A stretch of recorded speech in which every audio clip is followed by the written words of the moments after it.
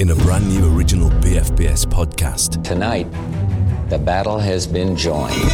Decision makers. The Gulf War was very much the first televised war. Military commanders. There we were witnessing that. And ordinary soldiers, sailors and airmen. At night, you could hear the firing from the American Navy using their cruise missiles and the battleship shelling the Iraqi forces ashore. Hear the story of the 1991 Gulf War. The conditions of being in the desert were a huge impact. When you're trying to maintain infection control, it's really, really challenging. Told by those who were there. Where I found it most terrifying when we lost a jet from Bahrain. And you're sitting there thinking, I might not come back. Granby, The Storm in the Desert, wherever you get your podcasts and at bfbs.com/podcasts.